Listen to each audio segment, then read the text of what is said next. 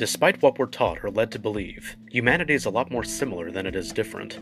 Though the several cultures, races, and religions that make up our species are quite diverse, at the end of the day, we all more or less strive for the same things: to fill our lives with meaning, and to make our societies and world better than they were before. These universal desires and characteristics can perhaps explain how disparate cultures throughout the globe shared several similarities in their formative years without having any contact with one another. Take, for example, the construction and use of pyramids. Though these structures serve different purposes, they can be found in such varied locations as Egypt, Mesoamerica, what's now Mexico, Guatemala, and Honduras, and Mesopotamia, present-day Iraq, Kuwait, and Syria. But it's not just architecture that can be universal. Social mores, too, can share eerie similarities with one another, perhaps none more blatantly than those of medieval Europe and feudal Japan.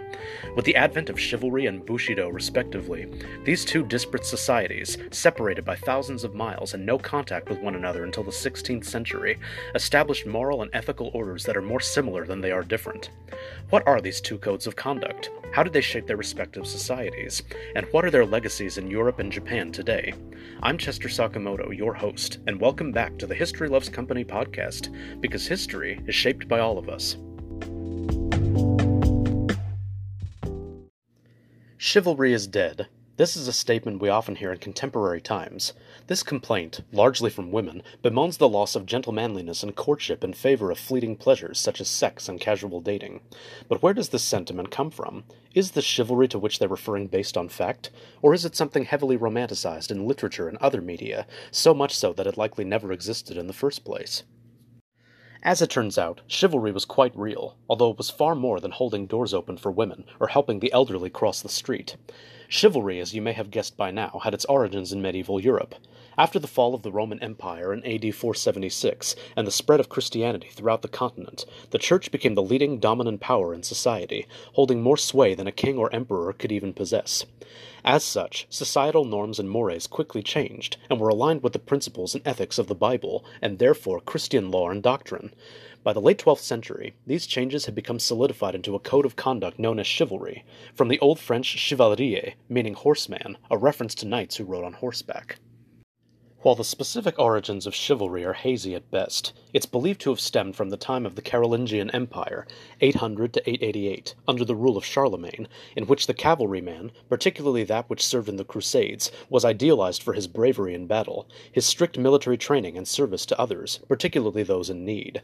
This code was synonymous with the Christian institution of knighthood, in which a person was bestowed with an honorary title following service to a monarch, the church, or the country.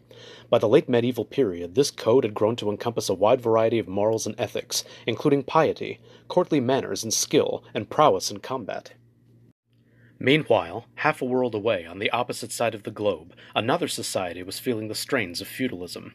Though Japan had been ruled by a singular monarch, that is, an emperor, for centuries, by the start of the Kamakura period in the late 12th century, he had been replaced by a series of military dictators known as shoguns, who frequently warred and clashed with one another for land and power.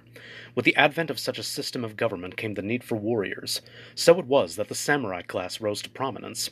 A sort of Japanese parallel with the knights of Europe, they served their warlords faithfully, and as such became prominent members of society. They too followed a strict code, known in Japanese as Bushido, the way of the warrior. This code, the origins of which date back to the earlier Heian period, 794 to 1185, stressed loyalty, frugality, sincerity, a mastery of martial arts, and, above all, honor to the death. Having been established as a result of the emerging warrior caste, the concept was further strengthened and developed during the Muromachi period, 1336 to 1573, before being officially adopted by the Tokugawa shogunate in the 16th century. But what exactly do chivalry and Bushido have in common, aside from the fact that they both served as codes of conduct? For starters, each has a certain set of shared principles that are, more or less, similar with one another. Chivalry, for instance, according to the Duke of Burgundy, a 14th century French nobleman who quote-unquote perfected this code, was founded on the principles of, quote, justice, truth, resolution, diligence, and valor, unquote. Other characteristics of the code are more specifically aligned with the doctrine of the Church: prudence, temperance, liberality, hope, charity, sagacity, and faith. As previously stated, chivalry was heavily influenced by religion and the Church. This is not to say that Bushido wasn't influenced by religion as well, but seeing as the samurai were either practitioners of the native Shinto faith or Buddhism, each would align their concept of Bushido with the morals and ethics of their respective faiths. The discipline aspects of Bushido were also greatly shaped by Confucianism from China and Zen Buddhism, which attempted to make sense of the samurai's violent way of life through serenity, wisdom, and patience. Its two greatest key virtues were, arguably, high morality and absolute loyalty, though it was by no means confined to these. Kindness and honesty, as well as personal honor and the respect of one's elders or lineage, were also quite important. It wasn't just society in which chivalry and Bushido were put into practice. Arguably, the most important aspects of these codes of conduct were applied to the battlefield. Both stressed the importance of honor and loyalty, and went about them in much the same way. With chivalry, a knight was required to swear allegiance to his lord or monarch. This was much the same for Bushido as well, and both knights and the samurai were expected to study and learn the tactics of warfare. But these principles of honor and respect also carried over to their enemies. The chivalric code dictated that a knight must never strike an unarmed or defenseless opponent, and, whenever possible, they should take a fellow nobleman hostage for ransom rather than merely do away with him.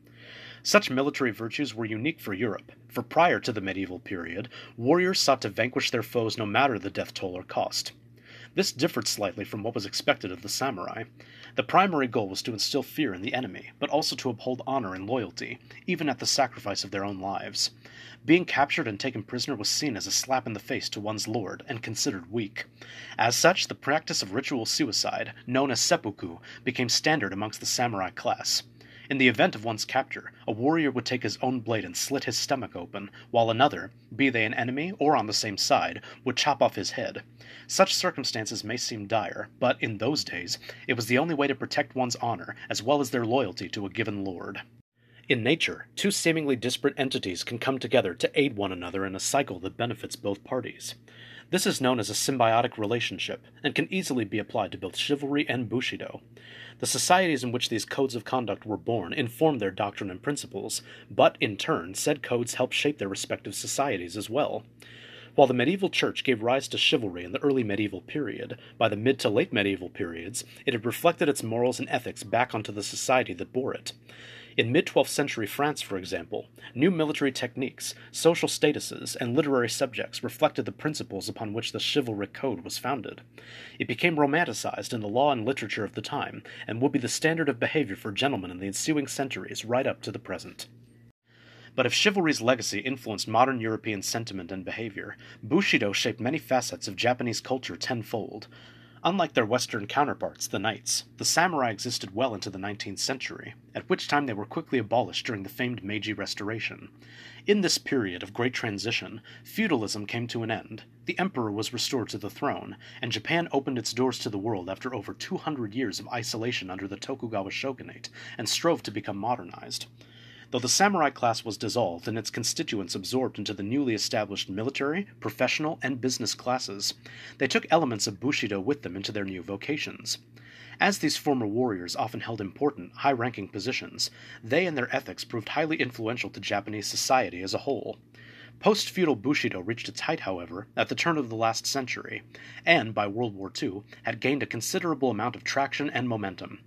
With the ancient idea that the emperor was descended from Amaterasu, the Shinto sun goddess, Japanese soldiers were encouraged to honor the monarch by pledging undying loyalty and sacrificing everything, even their lives, in battle for him.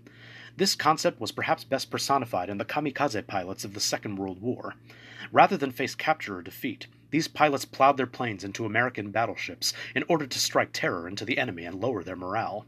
This, of course, is an extreme case and can best be summed up as a perversion of the original concept. After the war, however, the facets of Bushido, namely honor, loyalty, and sincerity, became commonplace in Japanese society as a whole, particularly in the realms of business, martial arts, and communication. Indeed, from the Taisho period, 1912 to 1926 onward, Bushido has been referred to as, quote, the way of the merchant, unquote. This moniker stems from the samurai classes, who were absorbed into modern ways of life during the Meiji Restoration, and their legacy continues to be held in high regard in Japan and respected the world over. Chivalry is dead. The next time you hear this sentiment repeated, remind yourself that it is in fact alive and well, albeit in a different form than its predecessor. Indeed, the knights of medieval Europe and the samurai of feudal Japan laid the very foundations for their respective societies' manners and codes of conduct. Both East and West owe a great debt of gratitude to them for their concepts of respect, goodwill, and honor, which now more than ever we need in order to ensure a bright and better future.